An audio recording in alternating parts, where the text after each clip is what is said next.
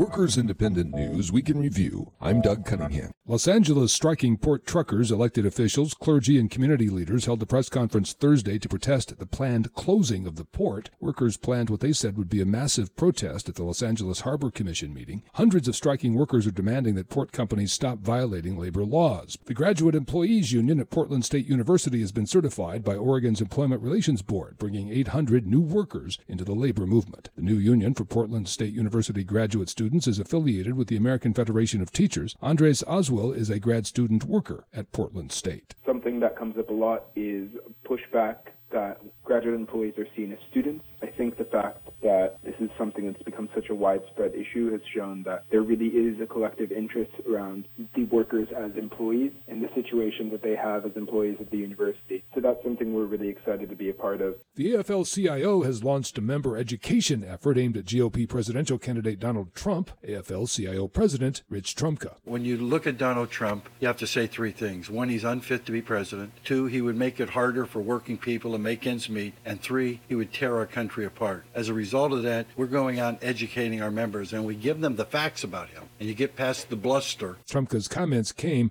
to the French media outlet France 24. People need to be treated like human beings, and they're not treating people like human beings at Walmart.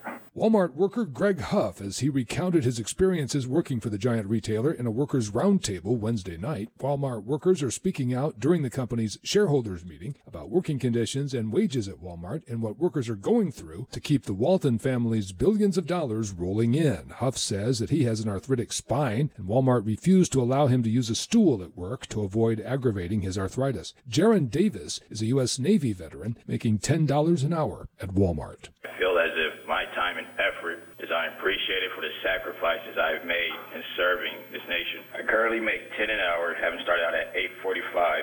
And with student loans, college tuition, medical and dental insurance, I do not make nearly enough to pay rent on my own. The workers are calling on Walmart to increase pay and improve working conditions while recognizing the right of Walmart workers to form unions. Hillary Clinton blasted Donald Trump's ability to be president Thursday, slamming him as dangerously incoherent. I believe the person the Republicans have nominated for president cannot do the job. Donald Trump's ideas aren't just different, they are dangerously incoherent. They're not even really ideas, just a series of bizarre rants, personal feuds, and outright lies. Workers Independent News provided by Diversified Media Enterprises. I'm Doug Cunningham.